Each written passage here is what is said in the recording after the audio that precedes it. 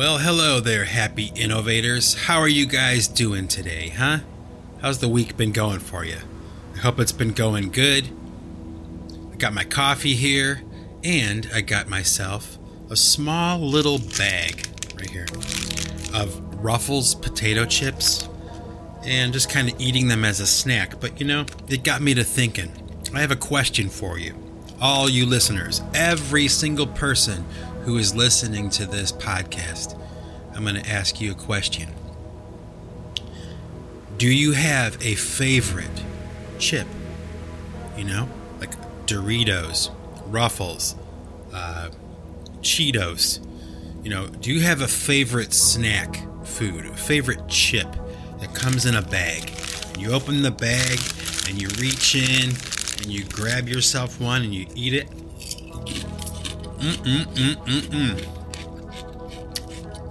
For me, well, first of all, let me say, I know that it's rude to eat and talk at the same time, like to talk with your mouth full. But, hold on. But, in this circumstance, I can imagine that you'll forgive me, but, oh my gosh, I'm eating this bag of Ruffles. And, I forget how great they are. There used to be a potato chip available in the American market a long time ago. These chips are so good. Okay, I'll put those down. Eat one more chip. But anyway, there used to be this chip in America. It was called O'Grady's Au Gratin. And they were these potato chips that were like Ruffles, but they were really thick. And they were covered with like cheese flavoring, Oh my gosh, those chips are good. Hang on, I'm going to wash them down with a little sip of coffee. Oh man. Anyway, I was talking about those O'Grady's Au Gratin potato chips. I used to love those things. I was like addicted to them when I was younger. Oh my gosh, they were so good. And then all of a sudden, one day, like poof, they were gone. No more O'Grady's Au Gratin. So I actually kind of wonder how many of you out there remember them. Am I the only person who ate them and maybe that's why they went out of business? I wasn't quite enough to keep them afloat. My 50 cents a bag or whatever. $2 a bag or whatever back in the day. O'Grady's Au Gratin. They were so good.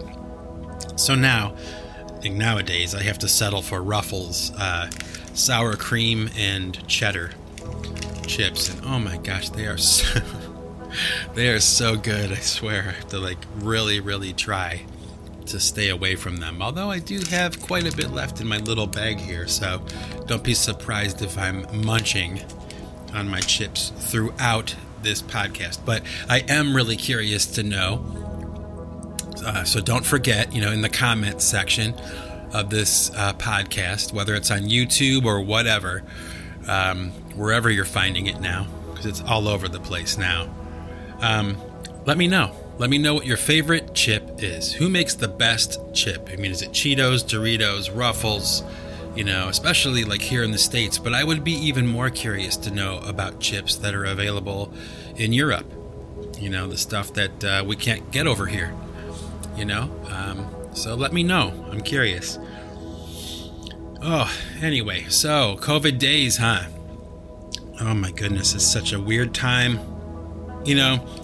I could talk about all the weirdness in this podcast today, and I'm half tempted to, because a lot of it is on my mind and it's concerning me, and it's emotional and worrisome and all that kind of stuff. But I'm kind of like, what?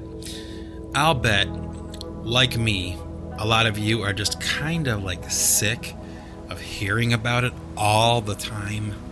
What was it? At first it was impeachment for Donald Trump, then it was COVID and wearing masks and social distancing and quarantining, and now it's riots and protests. What's next? What's the next phase?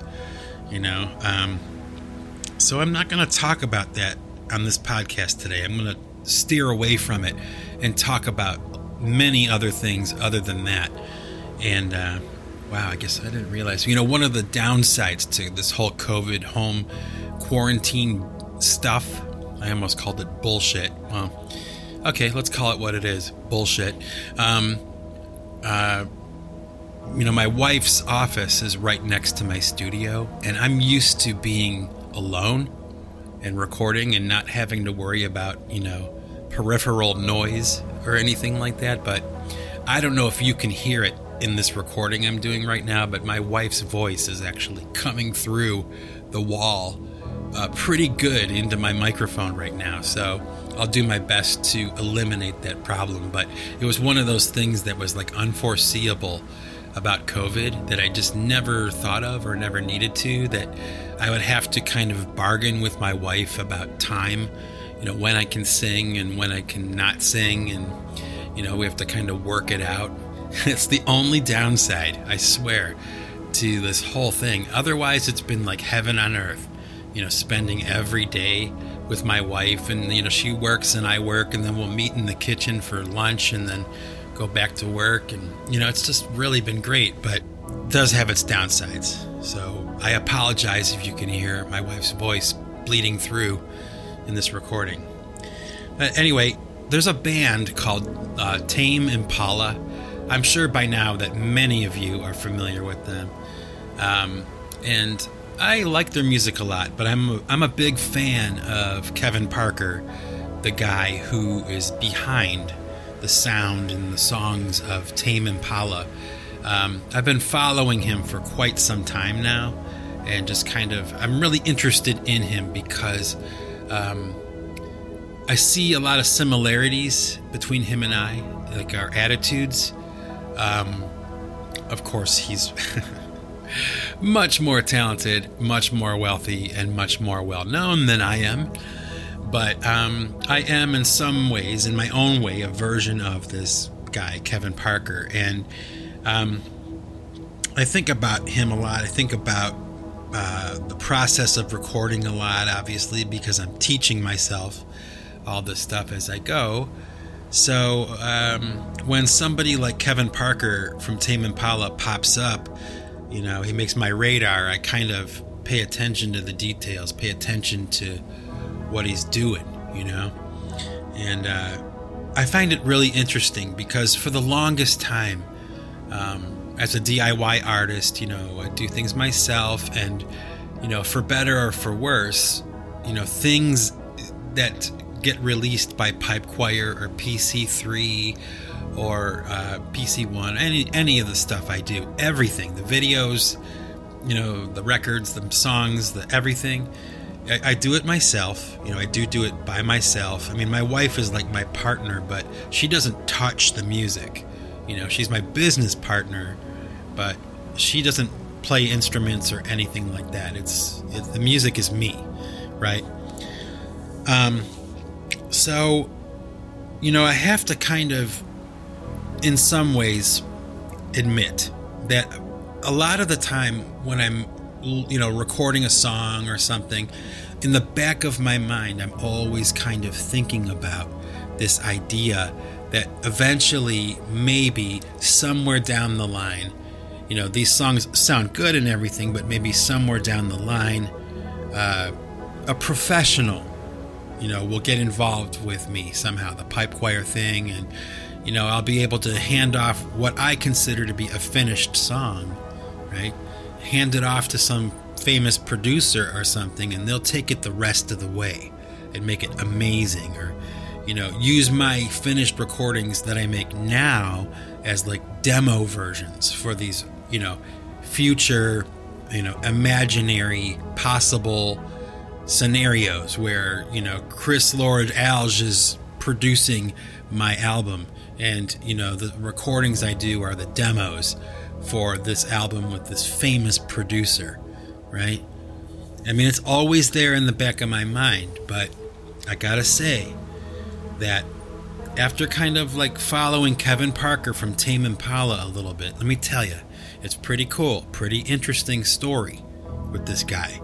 Okay, now he started making these albums these songs for Tame Impala, he started making them out of his bedroom. Okay, so they were just, homemade recordings that somehow wound up going like bullshit, on the world market, and people just, love Tame Impala, right?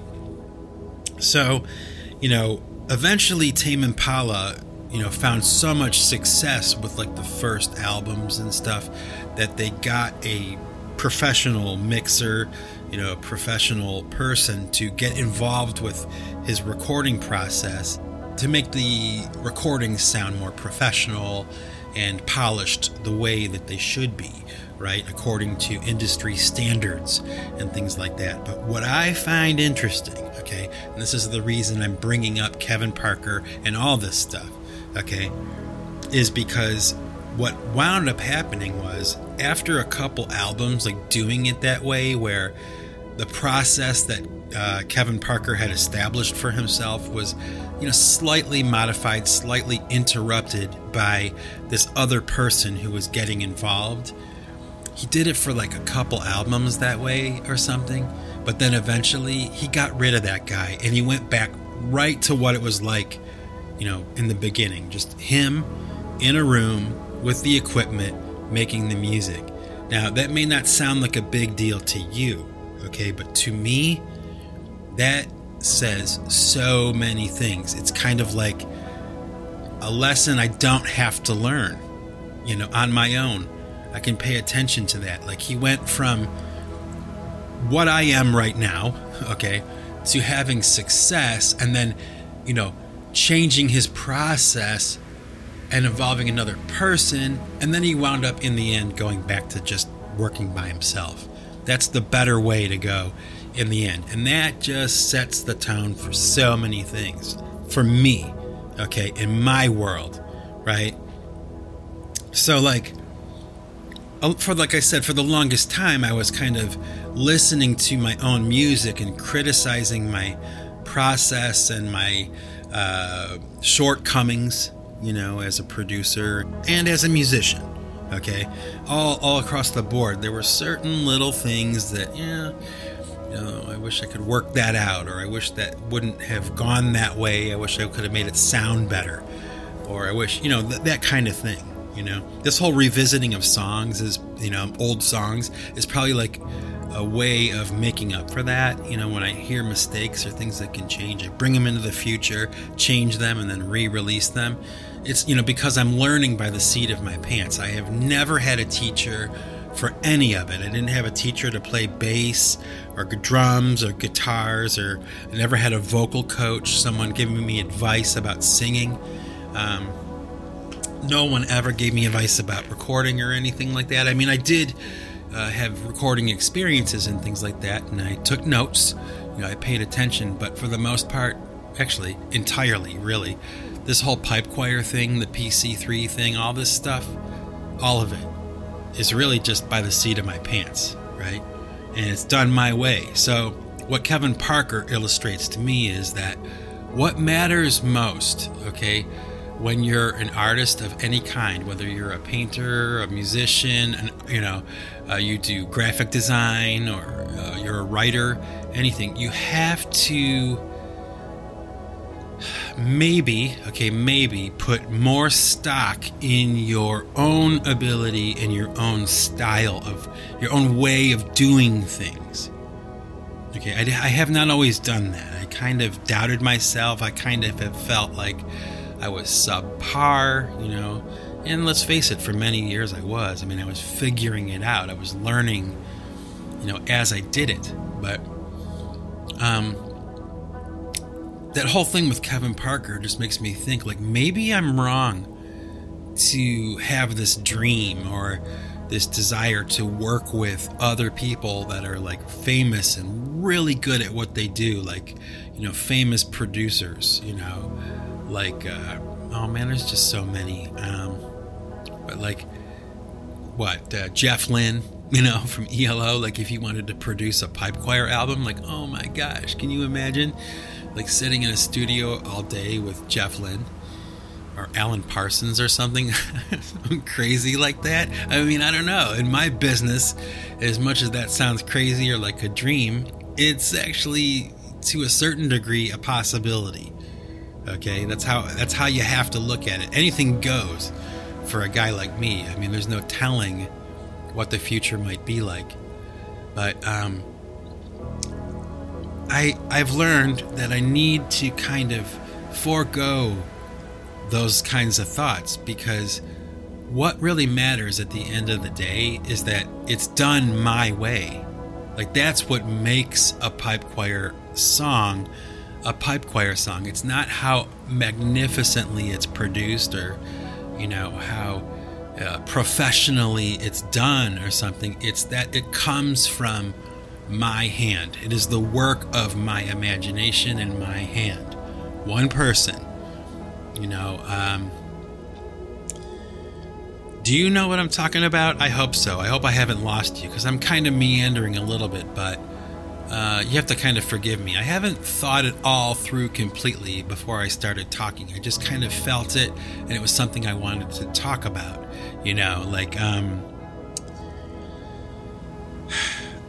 Okay, when I was younger, and I was playing in bands, we would go, when we wanted to make an album or a recording, we would go to like a studio, right? We'd pay some studio, some engineer guy, to record the band, and then we would pay somebody to master it and mix it, and all the things, the technical things that come along with making an album and all that kind of stuff. But at the same time that was happening, okay, I knew people, like I had friends that were in punk bands, and the punk bands did this thing that I never forgot. I mean, I've always kept it in my mind, was, while we're in this $1,000 a day studio making our record, my buddies were over here in the rehearsal space, and they would literally put a boombox, a cassette recorder, for all you who don't know what a boombox is. They would put it in the center of the rehearsal space. They would press play and record. They would play their songs onto a cassette through a little condenser mic on a boombox, and that's their album. So they would make copies of that recording, and they would hand it out as their album. It wasn't a demo or an experiment or something. It was like, here's our album, with like a notebook paper album cover with the name of the band written in marker on a cassette tape from the store, a Maxell tape, and they would write their band name on there, maybe sometimes not even that, and there's their album. And I have a stack of them still to this day. I have a stack of these old school punk rock band cassette tapes, and that's nice and everything for nostalgia, right? But really, the message that's held in those cassette tapes is this, that all that fancy stuff, all those things, they don't matter. What matters is the music. That's what matters. So, to a certain degree, with myself, being a limited having a limited knowledge of recording at home and recording myself, having to learn, I've always kind of adopted that attitude. Well, at least, it's okay. It is kind of like those punk bands back in the day. Like what I'm doing is kind of like a modern day version of that. I'm not going to Sterling Sound and recording my albums, and I have zero budget, and you know what I mean? Like, I don't have any producers. I don't even have other players or anything like that. I'm doing this by myself. So I have to just kind of accept it. You get what you get from pipe choir, right? And it comes from me. It comes from my hand, directly from me to you. And there's beauty in that. And there's this thinking I have that is the future for me. Like, even if I had the opportunity to work with, I don't know, name a person. Let's say Lenny Kravitz wanted to do an album with me, let's say. Maybe that, somewhere down the line that opportunity comes up. Would I even want to? Or should I even want to? Like Kevin Parker, do I want to just be alone in the room and allow this process to be like intimate between you and I? Like, there is no middleman, there is no record company, nothing like that. It goes straight from me to you, unabated. You know? Think about that. I think that is the message that I'm trying to get across here. Of course, it took me, 15 or 20 minutes to do so. So, apparently it's not one of those days where I'm as efficient as I want to be.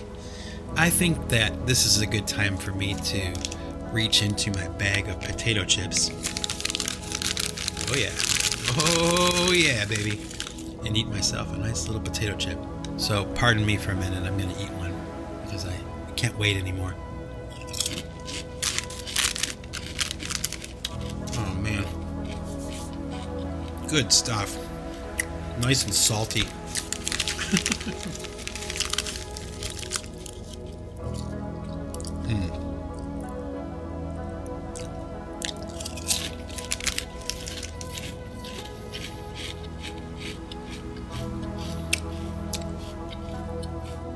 I'm still chewing. All right, that's good. Gotta love potato chips. Wash it down with a little bit of coffee. Hang on. All right.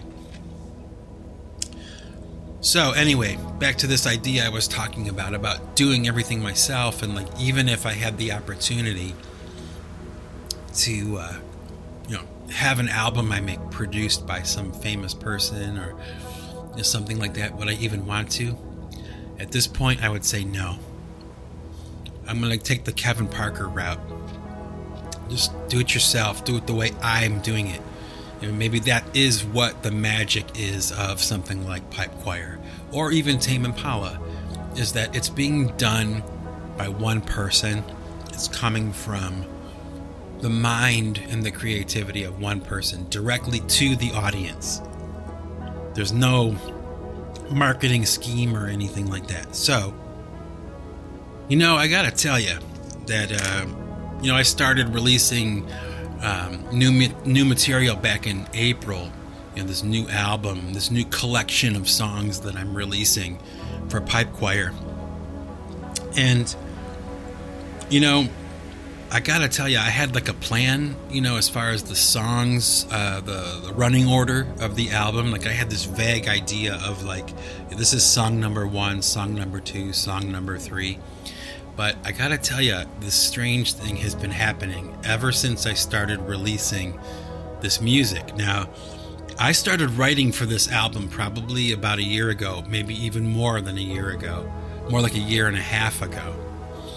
Okay?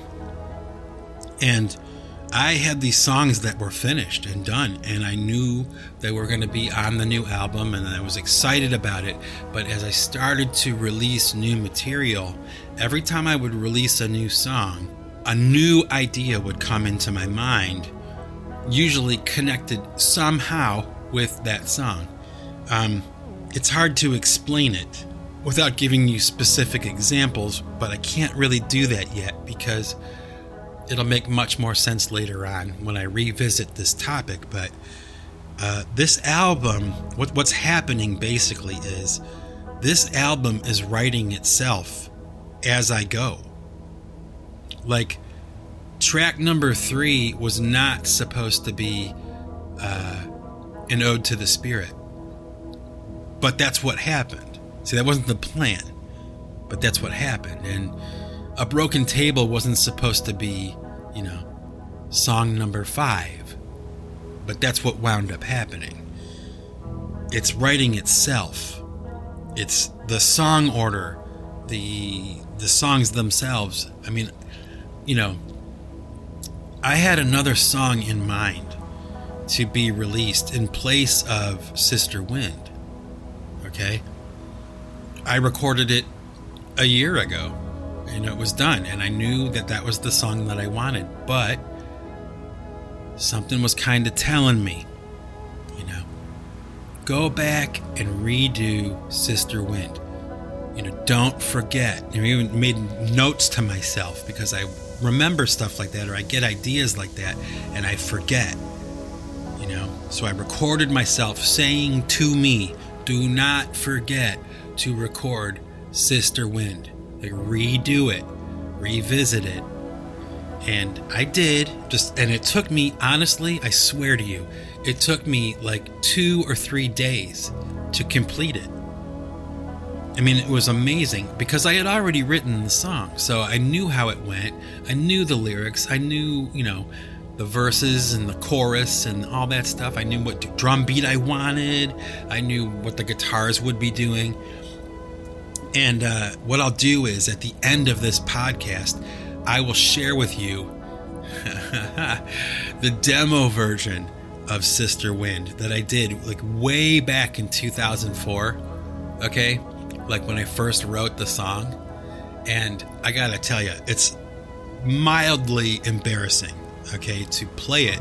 But I think it's good to show you, to demonstrate to you exactly how much growth had taken place from the time I wrote it until last week when I released the song, the finished version of the song, the updated version of the song.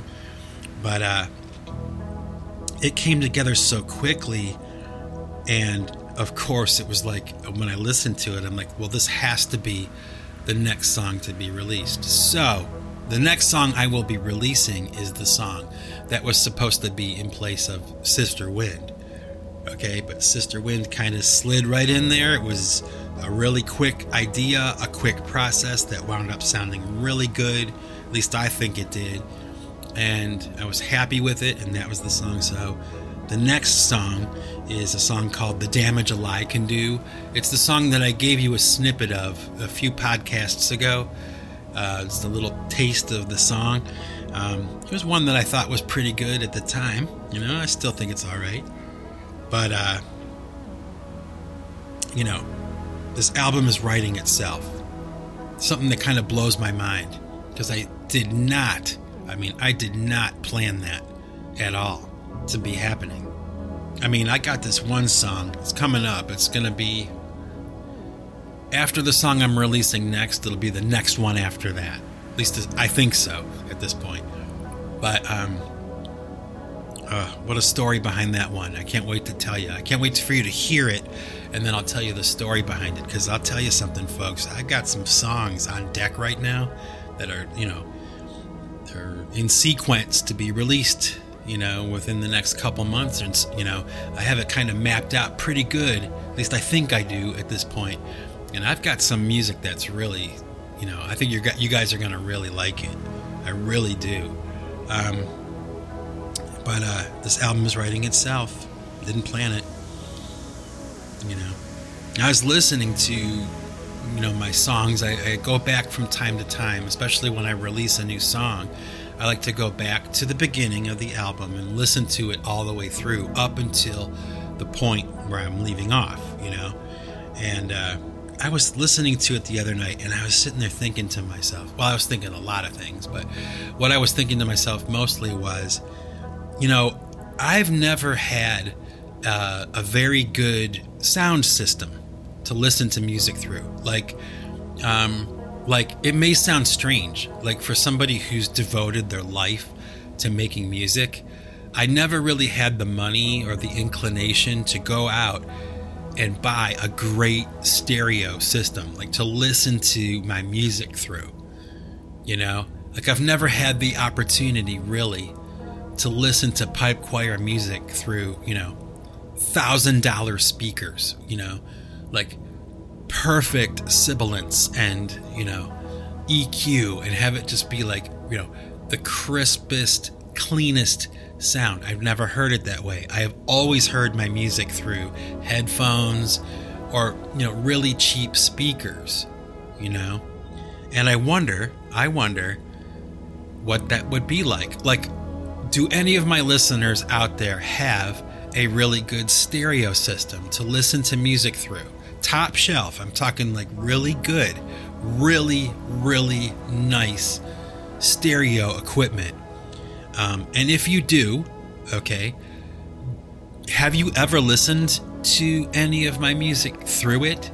And if you have, how does it sound? I mean, is it horrible, or is it actually pretty good? Maybe, if you're kind enough, you will mention it in the comments for me. I'm kind of curious. It's a little bit weird of a request, I understand, but I don't know. There are a lot of different people listening to this podcast right now, and, unfortunately, I don't have the opportunity to talk to you or meet you all, but I can ask questions, right? And maybe you will provide me with an answer. So, oh boy. I've been thinking about it. It's like I'm a little bit slow today and a little bit disorganized and all that kind of stuff. And I think it's because last night, which was Thursday night, oh my goodness, I stayed up all night long working on this song. Like, I just wasn't sleepy. I just wasn't tired. I was like so stoked and so excited about working on this new song. And, I really wanted to have it out for this weekend, So I stayed up all night, and man, was that a mistake. I am like so tired right now. All day long I've been like dragging, and as I'm recording this, it's probably about 3 o'clock in the afternoon, and I'm just like, going cross-eyed here. I'm like so tired and just kind of dragging. So bear with me, forgive me, Anyway, so I was talking about how I was listening to my music, and I go back when I release a new song. I'll go back to the beginning. I'll pick like a Friday night or something, and I'll cue it up, and I'll sit down and I'll listen all the way through. Just how does it sound so far? How is this album, this collection of songs, like how is it working out? This narrative that I'm laying out, is it going well? And what's kind of funny is one of the conclusions that I've come to over the past month or so, and I'm kind of surprised it took me that long to get this thought together. But when you think about it, like, the drums, like in a song, are so important. Like in rock and roll, it's really, really all about the drums. Like I've heard it said before that, if a band has a good drummer and a good singer, you're halfway there. I mean, that really is the core, the foundation of every great rock and roll band in history. A great drummer and a great singer. And I don't think that I'm a great drummer or a great singer, but I'm a pretty good drummer and I'm an okay singer. I get by. But think about that idea. Like when you think about best songs, the ones that groove, AC/DC, right? Or Led Zeppelin. The drum beats are not like these big, fantastic, intricate and complicated things. They're very basic, 4 on the floor, like I call it crack and thud, snare and kick drum kind of thing. It's like the core, the basis of rock and roll music, and I am a drummer first, so I've always kind of had that idea or that understanding, but really over the past month or so, it's really kind of solidified in my mind how important the drums are to music. I mean, think about the greatest rock bands of all time and how great the drums were and how important they were. I mean, even a song like Billie Jean by Michael Jackson, think about that drum beat and how it's the base, the foundation that song is built on.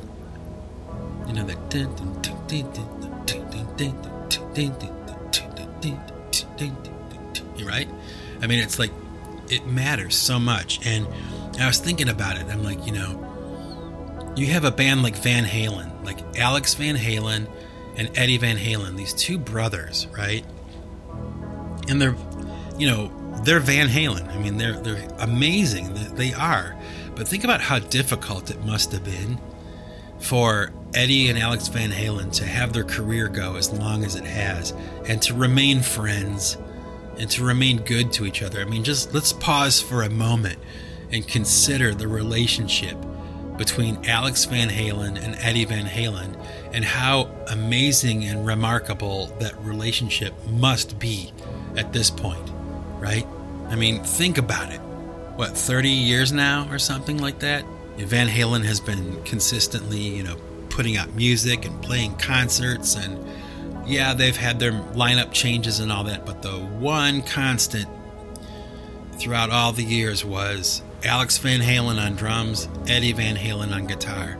I suppose to a certain degree, it would have to be two brothers, right? To make it work the way that it did. And I know that Eddie Van Halen gets a lot of notoriety, for his guitar playing, and he's kind of like the featured instrument in Van Halen. But let me tell you, Alex Van Halen is an excellent drummer, okay? And not just because of like the beats that he played and the classic songs that he played on, but his drum sound. He was like Bonham in that sense, where his drum sound is so nuanced and so particular to him that even people who aren't drummers can listen to a Van Halen song, like the first 4 bars of the song, and they know right away it's Van Halen because they have their own sound. And Alex Van Halen has his own sound, and it's not something that's lost on me. I think about that kind of stuff because, I have brothers too, and they played instruments and we jammed together, but not like that, not something that lasted. So think about that. Isn't that amazing? They're still going too. There's no end in sight, really, and it's been going for so long. That relationship between those two guys has to be just amazing. Like the stories they can tell, wow.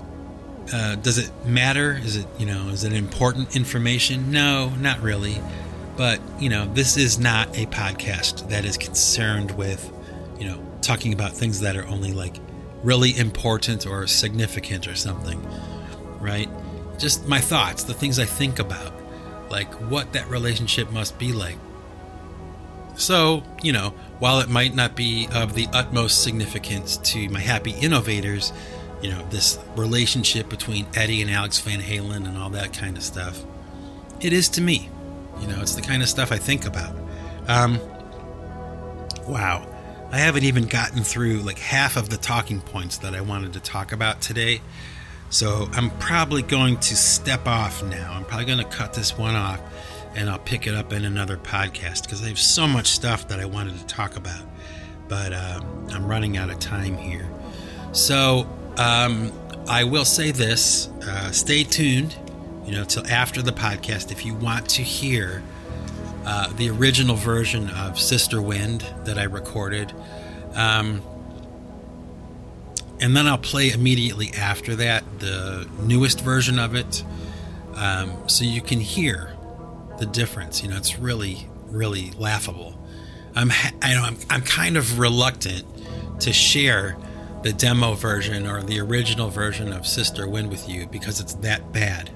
It was recorded in like 2004 when I had absolutely no idea of like how to mic a drum set or anything like that. None of that technical stuff. I mean, I knew how to drum, I knew the instrument, but I didn't know anything about engineering in the studio.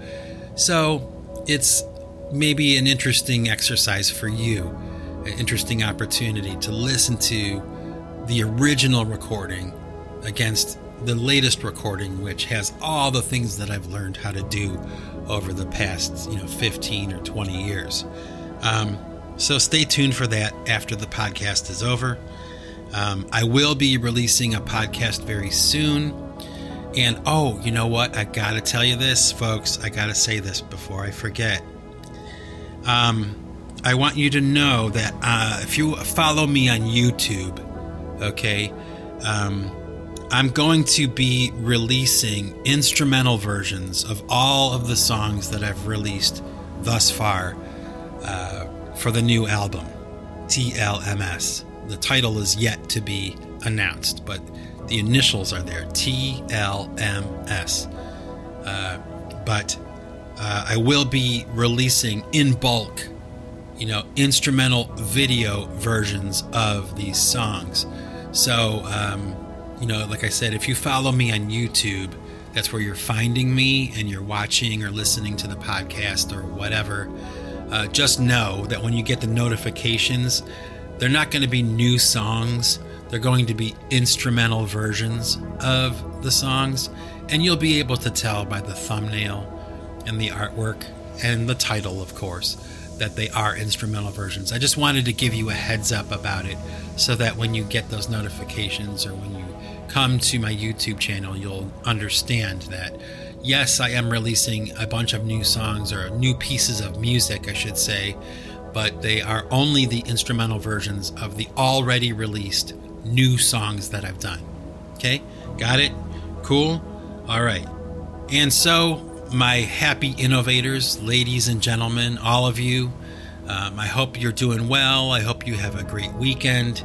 And stay tuned, folks, because I have a new song being released this weekend. I have, of course, like I mentioned, the instrumental versions of all the songs thus far. And I was happy to give you a new podcast. You got a whole bunch of content coming from the Pipe Choir war chest. I got a lot of stuff coming your way this weekend. It's going to be a busy weekend and maybe into next week. So until next time, folks, remember this. If you want to keep what you've got to give it away. Take it easy.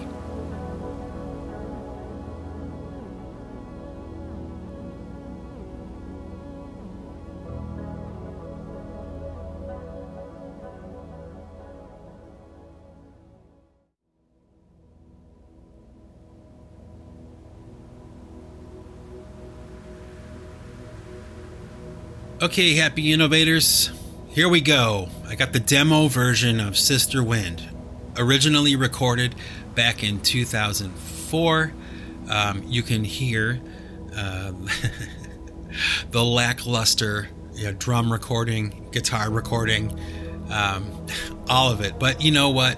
I gotta say, to my own credit, the whole song is there. Okay, it's just recorded very badly. And if you stay tuned till after that version is over, you'll be able to hear the new version, the updated version, and hopefully you'll be able to hear the growth that's taken place. I think you can. I think it's pretty obvious. So here we go. Sister Wind, circa 2004.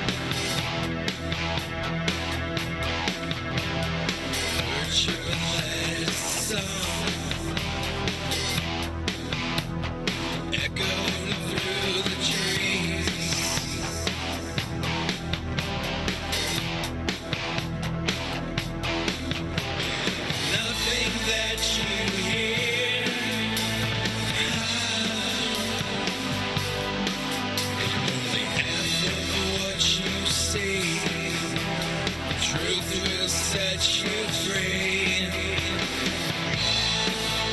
When your mind is numbing, you lose all your control.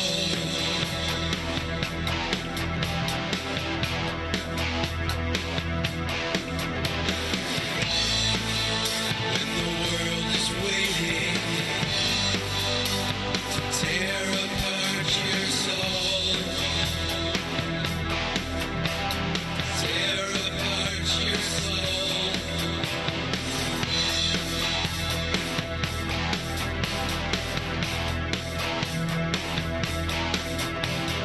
Oh, sister wind,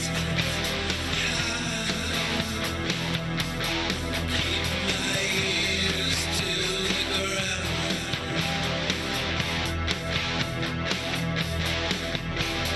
Oh, sister wind, keep my ears to the ground.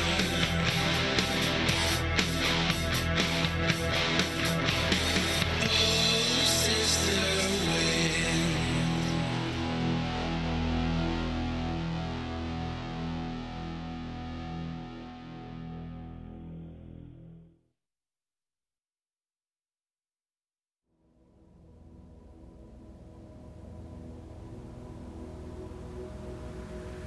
Okay, ladies and gents, so you heard the demo version of Sister Wind.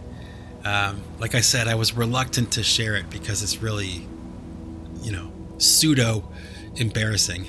Okay, but the good news is now you get to hear the updated version, the modern version, the polished version of Sister Wind, and you can hear a difference, or hopefully you'll be able to hear the difference in just the quality of the sounds and the mix and the production and everything. Same song, same words, same structure, same arrangement.